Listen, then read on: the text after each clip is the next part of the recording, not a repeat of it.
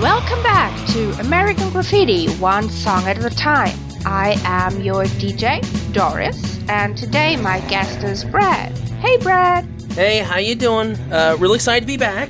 Good. Did you have a long commute today? Here's, it's funny because of the world we're in right now. I have been working from home for a while, and the kids, I have 3 kids. My little guys, my twins, who are going to be 9 pretty soon, will joke around me about how bad traffic is walking upstairs to my home office. I'm usually blocked by my dog Boomer, a very rambunctious golden retriever. Is like, is Boomer blocking your traffic? Is like, yeah, we've told this joke for the last 9 months. All right, it gets old after 9 months, I guess. It does. Well, I have a little rambunctious dog here as well. Right now, he's being a good boy, though. What breed? He's a mixture of a French Bulldog and a Czech Russell Terrier. Oh, that's a dog with some energy. Yes, it is. His name's Chewy. Chewy? That's a good name. Yeah, good name, good dog. We're going on a not-so-incredible journey in this scene. We're actually going to a junkyard. But there's a dog there, so we have a connection. There's a dog there. It all ties together. Yeah, it all ties together. So John and Carol pull up to the junkyard, and John climbs the fence, is very friendly with the guard dog at the junkyard. Doesn't look like the most vicious dog ever. They're very well acquainted, I think. And then they're kind of walking around looking at dead cars and talking about dead people. Really, it's so interesting where you have... This couldn't be any more different than the previous scene, because the previous scene was definitely comedic relief, and this was a sort of serious scene. It's a nice actor piece. The only thing keeping it from being perfect is it's not particularly well lit, so you don't see the facial expressions as much, but a really fun scene. A very young Mackenzie Phillips. Yeah, she was like 12 or 13 in that one. Mackenzie Phillips, probably best known for her work on One Day at a Time, and then just the revelations that she had a terrible life behind the scenes. She didn't have an easy childhood, I guess. Well, being the child of superstars. Yeah, was it from the Mamas and the Papas? Yeah, exactly. Yeah, John Phillips and Susan Adams. So very interesting seeing her. She looked so young, and you have John who looks so mature next to her. But and give me your opinion here. When you're watching this scene, despite the difference in maturity and the way they look, and he looks like a guy who's been around the block a few times and more experienced, and she looks so young, he doesn't, at this scene, doesn't feel like a malicious presence towards her. Like, you feel like she's okay, even though she's in a junkyard with a guy who looks like, maybe you should have a whistle to bring other people attention. Well, he's made sure that he doesn't want anything from her in that vein, I think. Even though she's kind of coming on to him a little bit. They toned it down in the final film, but it's much more present in the script version. In the script, this scene is also longer, but we can talk about that a little bit later. I have this feeling this is like cousins or brother and sister, and he's kind of trying to impart a little bit of wisdom on her now. So there's a brother affection that you're feeling. Yeah. It's an interesting scene, and knowing how... what we learn in the post-credits, him talking about these people not surviving car accidents is very interesting. One thing that struck me, the cars in this junkyard were gorgeous. Yeah, most of them the ones that we can see, they don't look trashy or like junk at all. I kind of want to know how they build that from a set point of view. How do you build a set of a junkyard with classic cars that you probably don't have available as junk? Yeah, you feel like you could, this is something, especially because it's a nighttime scene, it's not particularly well lit, like you could get away with, hey, just everything rusty, try to pull off anything that looks modern on the cars, and we're probably okay. And that's not what they did. I mean, these are really beautiful era-specific cars, no rust. Everything looked like it had a fresh paint job and stacked on top of each other. And today if you watch a behind the scenes on Avengers Endgame and you see them filming, you're going to see that there's a little bit there's a little bit of props and a little bit of dirt on the ground when they're talking, but everything behind them is all green screen. Yeah, and it's going to be CGI'd in, yeah. Yeah. And, usually it's, Lucas that does that with Skywalker Ranch. But no, that's not what happened here. That they had to put every car, every piece of junk, and every bit of dirt, every rock had to be placed there. And for not a big scene, it's not like this is the big climax of the story. A lot of time, attention, and I'm sure a decent amount of money for a movie that had a pretty small budget was put into this. Maybe they were kind of relying that people would concentrate on what they were saying on the conversation and not so much on the background. But I'd really like to know how they pulled that off. So we're going into the scene on the last bit of the howl of the Wolfman. So it kind of adds to the creepiness a bit, I think. Because, of course, this is one of the few scenes in the movie where there is no music. Because all the music that we hear is either coming from a car radio or a band playing at a school ball or jukebox at the drive-in. We only hear the wind howl, literally the wind howl in this scene. And there was there was a transfer because in the last scene you heard Wolfman Jack howl, and it sort of transfers here. I'm curious, do you have any familiarity with that DJ Wolfman Jack? Besides American Graffiti and then listening to old radio shows of him on the internet, and even earlier when I was a kid, they had kind of reruns of his show on the American Forces radio that we could still listen to in Europe. But other than that, just never live, of course, and never really knowing who that person is. He's a real interesting character because... And it still happens, the DJs who, because their shows end up being broadcast nationally and sometimes internationally, Dick Clark, I think, is the prototype for that, where Dick Clark became a tastemaker in music because he would DJ and then he would have his dance show, and that transferred to him doing, in the U.S., he would do, every year would do the ball drop. Yeah, the ball drop. And it still happens. Ryan Seacrest, who started as and still does DJ, he does a top 40 every week, was able to work that over to becoming a TV presence and a producer. But Wolfman Jack was different, where it wasn't like he has movie star good looks. He has an interesting, very raspy voice. He definitely was a musical tastemaker at the time. Mm-hmm. I do remember he had a Saturday morning cartoon when I was younger. I don't know that one. It was so weird because they had all the cartoon tropes where I think he had a sidekick monkey or some sort of animal and would have these wacky adventures. But then in between the wacky adventures, he would do would play clips of videos and give background trivia on Madonna, Tom Petty, whoever was popular at the time. And it was so weird because he would voice it, and he has a real distinctive, great voice, but not what you would consider a soothing baritone. It was very raspy. And it was just a weird thing. It's what about Wolfman Jack screams to you? Kids want to see this guy every Saturday morning when they're eating their cereal in between cartoons about Care Bears and cartoons about Star Wars droids. Nothing actually. Not even a little bit. Yeah, of course I can't comment on that because I've never seen it. I remember vaguely it was a completely fine Saturday morning cartoons. They were by and large terrible. They're not supposed to be good. They're just supposed to sell toys and cereal. Yeah, and just kind of keep you occupied until your parents wake up. Right. Okay, no, I only got to know the Wolfman through this movie, and when did I first see American Graffiti? I must have been 14. So I was kind of out of the age bracket for Saturday morning cartoons as well. And we didn't really have Saturday morning cartoons in Germany when I was younger, because usually, TV didn't start until around 11 a.m. in the morning.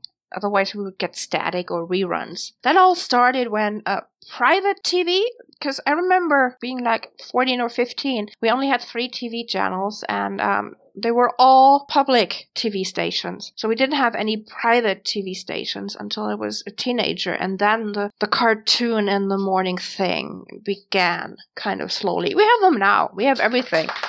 Oh, yeah. I remember when I was growing up being at the tail end of everything was just broadcast TV. So you had 3 channels, and then you would have the PBS, the public access channel, and then you would have the UHF channels. And those were often just reruns of old Three Stooges movie shorts and stuff like that, you know? And then I remember being like the first family on my block because we lived in the middle of nowhere and we had terrible reception, and being one of the first ones to get cable and how different cable was then. So it was like a weird time to be alive where, and you know, now my kids have no idea what I'm talking about. Well, I didn't grow up with Saturday morning cartoons. I grew up with Saturday evening shows. Those were reruns of like really old silent westerns and the old 1930s Flash Gordon stuff. Oh, really? That I grew up with. Yeah. So that is my connection to George Lucas, kind of.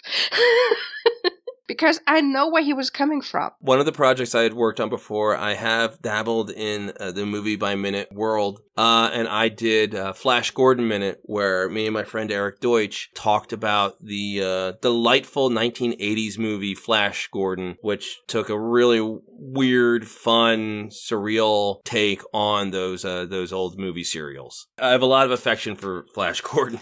Yeah, still do. You can catch them on YouTube sometimes. I still kind of get a nostalgic feeling and I watch one or two because they're really corny, but yeah. Well, the scene that we're watching, I don't know if you should talk about it because it's kind of spoilery.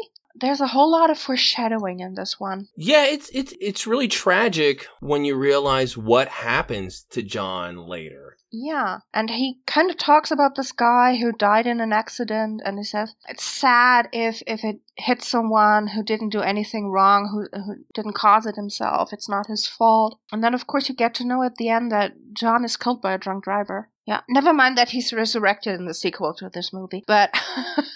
The less said about the sequel, the better. That was exactly. Definitely... Yeah.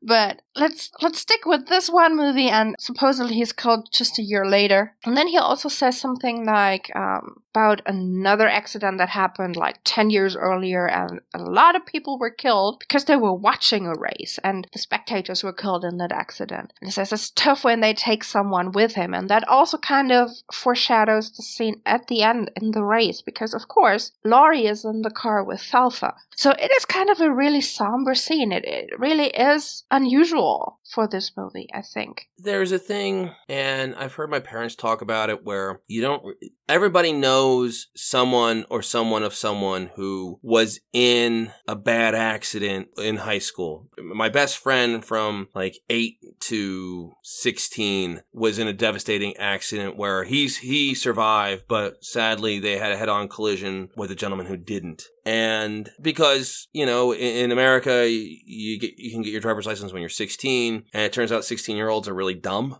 and it takes a long time to really become a responsible driver. And then you also have, as we talked a little bit about last time, a lot of times you have drunk drivers and people just being careless. And it was worse in the 60s. And the cars were a lot heavier and a lot of times were a lot more powerful.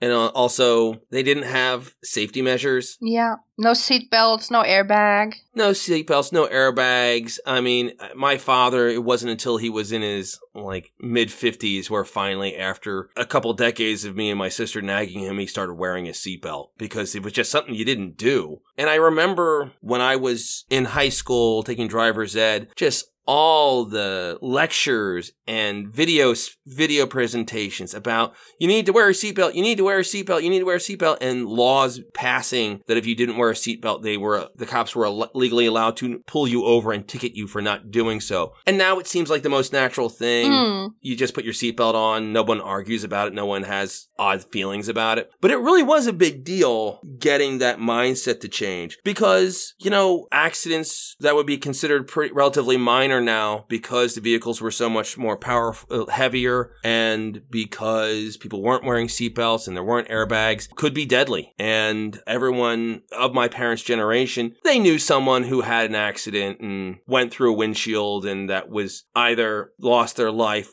or were profoundly injured. And, you know, everyone knew one guy who their head went through a windshield and for the next 2 years was picking fragments of glass out of their scalp because of how bad it was. And it happened to George. I mean, he wrapped his racer around a tree and was almost killed when he was like 17. Yeah.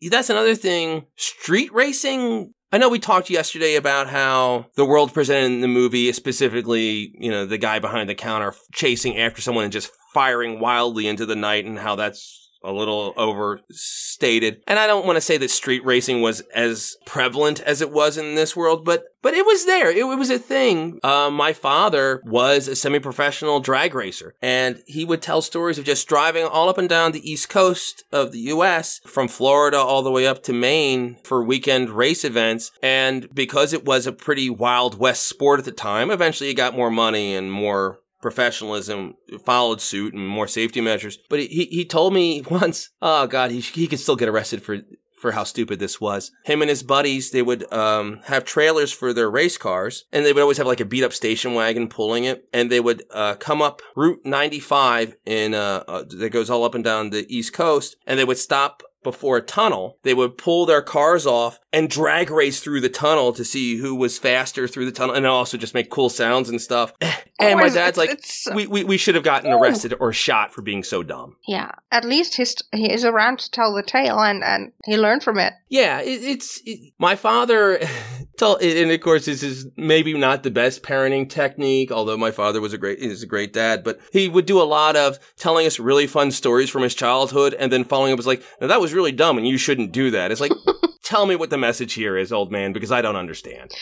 Yeah, what is the message of this scene, though? Why is it there? I guess it's a thing where it puts a little bit of a dark cloud over John, where he seems a little bit resigned to, hey, that could be my future. Like he knows a little bit. And also, I think you're right. He does feel this affection for this young woman and sort of opening her eyes about she is peripherally involved in a pretty, in a scary time where people get hurt, and giving her a bit of a warning without specifically doing so. Because he can't tell people directly stuff when they're that age. She seems smitten a bit with the racer persona that he is. And he's kind of giving her like, hey, I'm still around because I am not that stupid like some other people are. Because I can take myself out of a situation. He comes across as a very kind of thoughtful person in this scene. Not in every other scene in this movie, but in this scene, you really think that he is not the one who races at any cost. He's not going to win at any price. Yeah, and that is probably because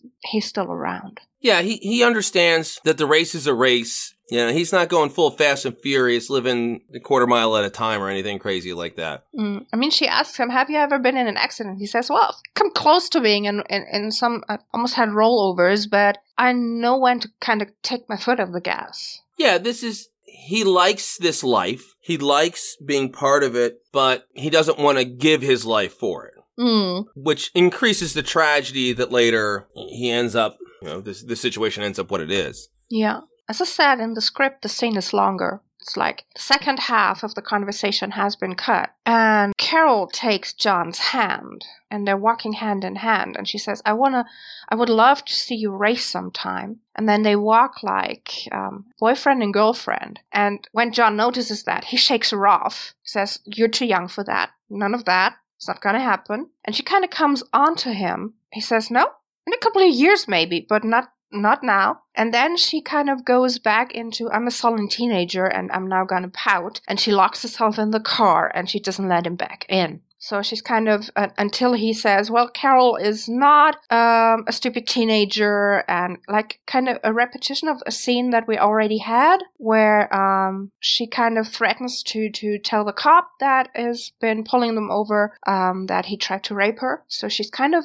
blackmailing him again to say what she wants to hear. And I'm so glad they cut that. Because that would have taken the impact of the scene totally away. Oh, it would have turned it into a completely different scene. Yeah. It would have changed her character so much. And she's so likable and sweet in this scene. And it's okay for her to have a crush on the older guy who, she has a crush on an older guy who's treating her like an adult. And that's a very real thing when you're that age. Mm-hmm. When you're at this terrible age between 13 and 18, I think it's very powerful, especially for a young woman that age. When you see a guy who, in actuality is only a couple of years older than you, but that you see as an adult who doesn't treat you as a child, it can be really powerful. And it's something that when you're the guy in that situation, you have to be conscious of. And I remember when I was, I was probably 24, and I was working on a play. I've done theater for most of my life. I was involved in a musical production of Scrooge. And I remember there was a very nice young woman. I think she was 16. She was definitely like between that 15 to 17-year-old. And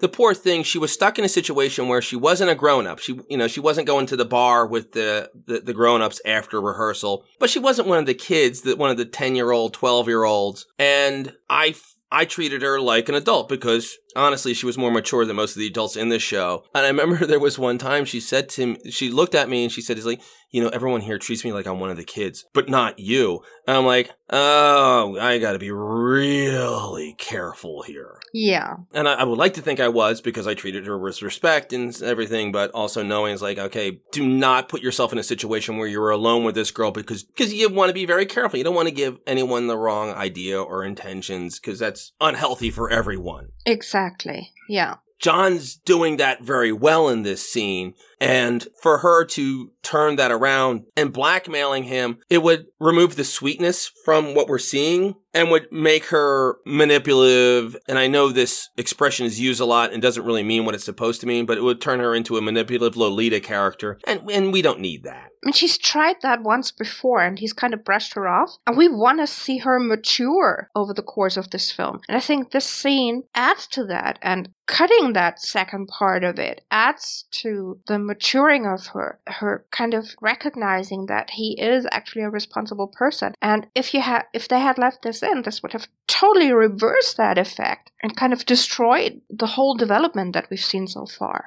It's a really good scene, and you don't need any more than what we have. I think they cut it at the right place. Yeah. The way this movie is, you just need to show snippets to give people an idea of the relationships, the interactions, what their world is like. And we talked a little bit about it in the last minute where you don't need to see the robbery that happens. You just need to see, oh my gosh, this craziness is going on, and we only see like glimpses of it, and then move on to the next scene. Mm-hmm. And obviously this is very different because this is more heartfelt, but just show enough that you understand the dynamic between these characters, and then show them again later, and perhaps when you see them next time, everything has progressed a little more, or they're in a different place, but you can still, because you got an idea of what's happening now, that works from what you see later. Mm-hmm. Exactly. Well, the scene ends with the Wolfman again. Sneaking around with the Wolfman is what he says. And that is exactly what they're doing. They're sneaking around, but they're not the only ones sneaking around.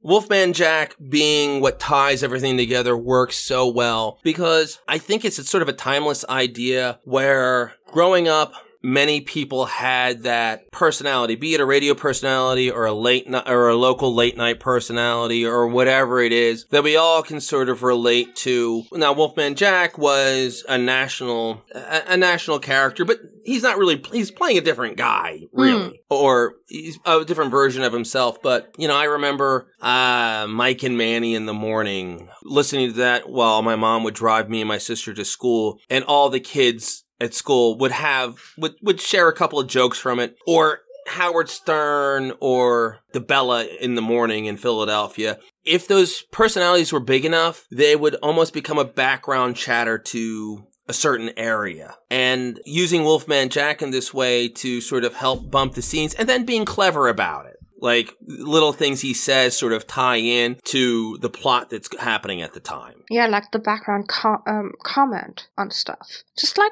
the song's kind of subtly commenting on what is happening, he's also subtly commenting on what goes on. Because, of course, they follow his voice through the night.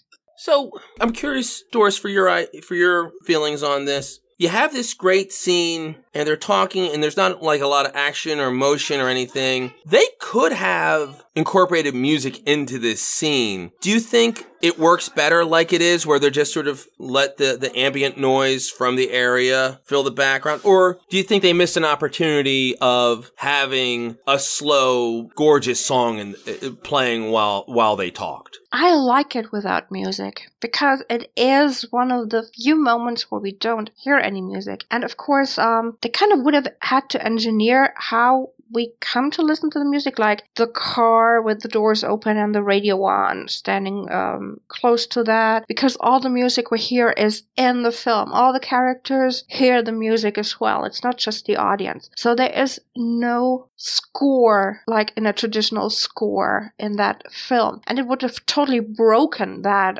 feeling of reality if there had been music there. So I like it this way. Yeah, I bet there was a discussion about, hey, can we have music here? And I bet, who knows, for all I know, that they had scenes of this where they showed them walking to Groovy Kind of Love or something. I'm a little dicey on my era-specific music, but like different songs that could have worked, and realized, like, no, let's make this feel different by not having the radio on the background. And you're right, don't screw with the reality that we've established where every time there's music, it's coming from a car or wherever. So the characters are hearing the music that the audience is hearing. So yeah, it does make the scene feel very different from the one we just saw, where the music was so perfect and great and added to the scene. But this scene is so different because it's not comedic, it's straight ahead, a little sad. So just letting the dialogue and the performances stand on their own. Yeah, I think this totally works. And sometimes, and George Lucas does that in his other movies as well. He does it in Star Wars, he does it in Raiders, or other indie films. Sometimes the scene needs to stand for itself. Sometimes you just don't need a score. Never mind that he wouldn't have had the money to pay for a real movie score for this film, besides the licensing fees for all the songs they had. So, but sometimes not having any music is the best choice, and I think in this scene it is the best choice. Yeah, pretty much the budget on this movie was a huge percentage was spent on the music rights, like because more than 10%, I think. Whew. I think they had like $750,000 of budget. I mean, just imagine that $750,000 and $80,000 went for the music rights alone. So. And it really wouldn't have worked. It's like, I don't know, do you remember the show WKRP in Cincinnati? No, since I've never been to Cincinnati. It was a sitcom that took place in a Cincinnati radio show station. In the original broadcast, they would play Led Zeppelin, and they would come back from a scene and it was like, well, that was Led Zeppelin, Whole Lot of Love. And they would be playing the end of the song, and then they would have their wacky bits, and then they would go into the next song. It's like, and now Eric Clapton, Wonderful Tonight. The problem was when it came time for reruns or releasing on DVD or whatever. Yeah, they didn't have the music rights. They only had it for when it went on air, but not for syndication or when it went out on other media. So they had to replace it, yeah. They replaced it with all this generic do-do-do-do-do-do wah music. And it really gutted the show, because it was a show in a radio station and the characters were all music fans. Yeah, I mean, it is, I don't know that show you're talking about, because we have a lot of the American stuff coming over to us, but not everything. But I can't imagine if it is a show that in the dialogue of the characters references the songs that you then don't hear because of music rights. That kind of kills the dialogue. I only know another one, that is Beverly Hills 90210, where there was the same thing. So if you watch episodes of that on a rerun or on DVD, it has totally different music, and sometimes it just kills the mood of the scene. Because of course the music was chosen to kind of reflect a certain mood, and that is no longer there. Yeah, teen shows really would get hit hard by that, because if you're a show focusing on teens, music's a big part of that. Yeah, and you use the music that is in right now. You use the most recent hits on the charts, and that if that is gone, that is really difficult. What was the Dawson's Creek used a Paula Cole song for the opening theme, and I know that then they ran into a thing where when it came time for DVD releases and reruns, Paula Cole, I don't know the specifics, but apparently she wanted money, and they didn't want to pay the money that she wanted paid. They found this very generic, profoundly mediocre song to become the new theme song. And the first time you see it in a rerun, you're like, what the hell? Because that song, it almost felt like Kevin Williamson, who created and wrote that show, used that song as a creative starting point where it really encapsulated the feel, the wistfulness, and the soaring lyrics that he tried to emulate that throughout the tone of the show. And when you don't have that, it's like, well, that's it puts you on a weird first foot when you're watching something when you know that isn't what was there and it doesn't feel right. And I mean, it is bad when it's just like setting the mood for a scene, but if the characters are actually referencing a song and the song is not there, I mean, that is like, ugh. What are they talking about? Come on. When they say the Beatles, Sgt. Pepper's and the music is do-do-do-do-do, that'll hurt. That'll give you a whiplash. Exactly. Yeah, so I guess that show didn't do well on reruns. They had a lot of problems. And also, it was a 70s, 80s show. It didn't age real well. I'm curious, Doris, what American shows that came over... They came over to Germany. What are some American shows that really, popped culturally for you? For you and, for just in Germany in general? Well. I'm asking you to speak entirely for the country of Germany.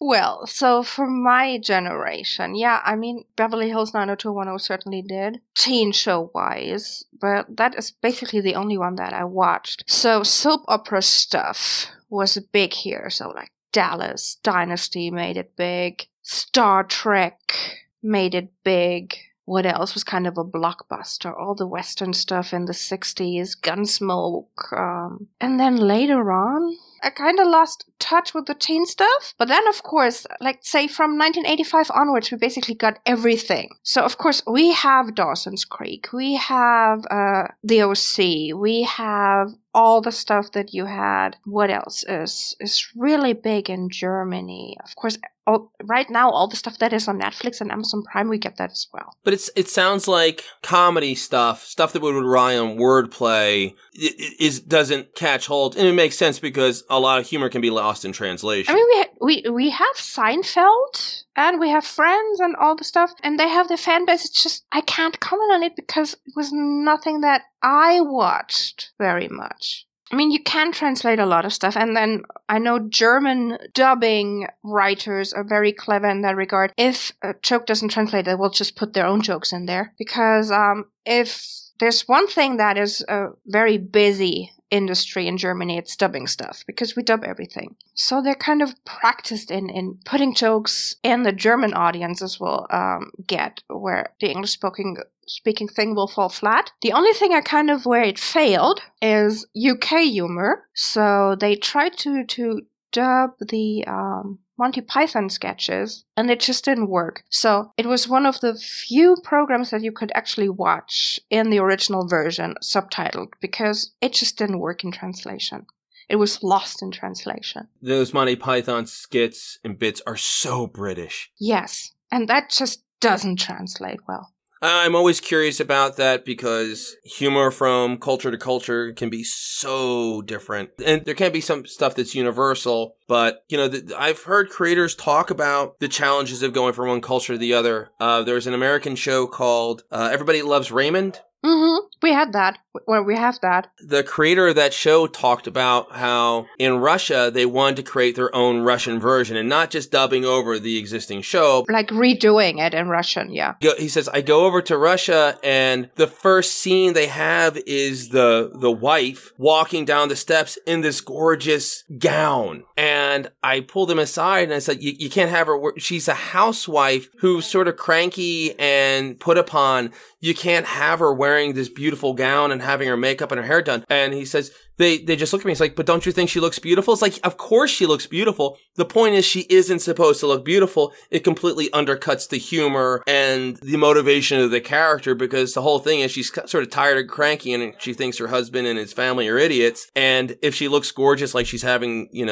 that she has this wonderful lavish lifestyle, it doesn't work. He did a documentary talking about how the challenges he did trying to get the different humor and ideas across to this different culture. And he had to change as well as they had to change. Yeah. Well, there's one cranky housewife that translated well into German. That was Roseanne. That was a big hit here. Is that right? Yeah. Okay. And I can think of another one because you said they had to redo it in Russian with Russian actors. We have one thing that was based on an American show that was based on a British show, and that is All in the Family. Oh, yes. And we have our own German version of that. That was a massively popular show. And it's funny because it's a show that was done in the 70s that you would actually have a tough time doing now on network TV because of how racist and ignorant Archie was. I could see the character and the concepts being really popular, but because so much of the stuff he would talk about was very politically specific to the States, I could see the value in redoing that,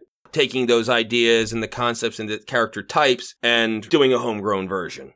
Yeah, because of course, the setting was the same. You have this really conservative, bordering on right-wing older guy, and always having his political discussions with his son-in-law, who's a social democrat. So lefty and righty talking, and they still do reruns of it sometimes. And you wouldn't know, if you didn't know that it was based on an American TV show, you wouldn't know that because it is entirely about German politics in the 1970s. Well, kind of like how do cultural things translate into other cultures? This is why I find it interesting that I latch onto American Graffiti, although this is something that total culture, the car culture, the racing culture, the cruising culture is something that I have never experienced myself. And also my parents have never experienced that because when they were that age in the early 60s, they didn't have cars. They didn't have any money. It was a totally different culture in this country, of course. And still, I kind of can get it. Yeah, so in this case, here it works. It translates even though your own experience is totally different because it is about leaving home, growing up, finding friends or leaving friends behind and like being in love the first time. So the setting is it doesn't matter because the feelings are the same. Yeah, the interactions you have with other young adults at that age can feel very universal, and just the idea of coming towards the end of your high school experience and knowing how drastically lives will change and relationships between those people will change afterwards. Cars are a very American thing in a lot of parts of this country because it's a big, sprawling country. And when I was 16, I had a car. My parents bought me my first car before my 16th birthday so that as soon as I turned 16, I could get my driver's license and I could drive it. Because where I grew up, I was about an hour outside of Philadelphia. I was a half hour away from the closest movie theater, the closest mall. Like, if I didn't have a car, my parents, either I was just going to walk, which wasn't going to happen because I was very far away from everything, or my parents were going to have to drive me everywhere, and they didn't want that because they want to do with their own stuff. And I didn't want that because the last thing you want when you're 16 is mommy and daddy driving you to the movie on a date. Yeah, you didn't want to have that in Germany as well, but you just have to accept it because you're not allowed to drive until you're 18. So, because the country was so big and sprawling, I mean, that was just very common. Yeah. And cars were, I think, cheaper in the States, and gas, I think, was definitely cheaper in the States. So definitely is cheaper in the States. It became possible to do this stuff. Of course, then you end up with a bunch of really stupid 16-year-olds on the road, which presents its own problems. Yeah. Well, you can drive and not drink. We can drink and not drive at 16. These are the trade-offs. The trade-offs. Positives and negatives for everything. Okay, Brad, final thoughts. I really appreciate you having me on the show. I've had a great time talking. These are two neat scenes because they couldn't be any more different from each other. This is a movie, I don't know that it gets the love it deserves. It was a very successful movie. It launched a lot of careers. And it's funny because we didn't have any of the scenes with Cindy Williams, Ron Howard, Richard Dreyfuss. Like the people who became stars from this movie, we didn't talk about. Mackenzie Phillips has had a nice career. Yeah, Charles Martin Smith had a nice career as well. But definitely not Harrison Ford careers. No. Or Richard Dreyfuss No one careers. had Harrison Ford careers in this movie. Yeah, I mean, Ron Howard, but more behind the camera than in front of it. Yeah. At the time when this movie was made, he was probably the biggest star. Yeah. I mean, Howard was at this point best known as Opie from the Andy Griffith Show, and then Happy Days was upcoming, and this was a lot of prototype for his character in that. Richard Dreyfuss was starting to build his career. Cindy Williams also taking this character and some tweaks, but then became Shirley from Laverne and Shirley. But it's just so neat seeing these sort of very different scenes just how warm this movie is. Mm. And even though there's some hijinks, especially in our first our previous episode, there's still a warmth and a likability and a relatability. And it's funny because these aren't really things that you think of with Lucas. He was a completely different director, and some really cool stuff. And Doris, I gotta thank you. Thank you for letting me be part of the fun. You're so welcome. It was really fun having you on. Okay, Brad, you want to plug some of your own work? Sure. As I mentioned yesterday, I am the host and co-founder of the Cosmic Geppetto podcast, basically where geeky people talk positively about geeky stuff. You can follow us on Twitter at Cosmic G Pod. I also was the co-host of a couple minute-by-minute excursions, specifically Flash Gordon Minute, where we broke down the 1980 classic film 1 minute at a time. And I produced Escape from New York Minute, and which was a lot of fun when we talked about that. Kurt Russell, his sci-fi action film. And, I recommend everyone, if you have a chance, give us a listen. And also, this has been a lot of fun. And I hope everyone's, if the people who by chance followed me from where I come from have been listening to me talk with Doris, I hope everyone subscribes to this because this has been great. And Doris, you've been a delight to talk to. Thank you so much. You've been a delight to talk to as well. You out there, if you want to talk about American Graffiti some more, you come to Facebook and you come to join our group, Mel's Listeners Drive-In, or you go to Twitter or Instagram and you can find us at VCR Privileges, our mother company, producing a lot of other minute-by-minute podcasts, but you will find us there as well. So, it's been great, and I hope you'll join us again. He's really fast, isn't he?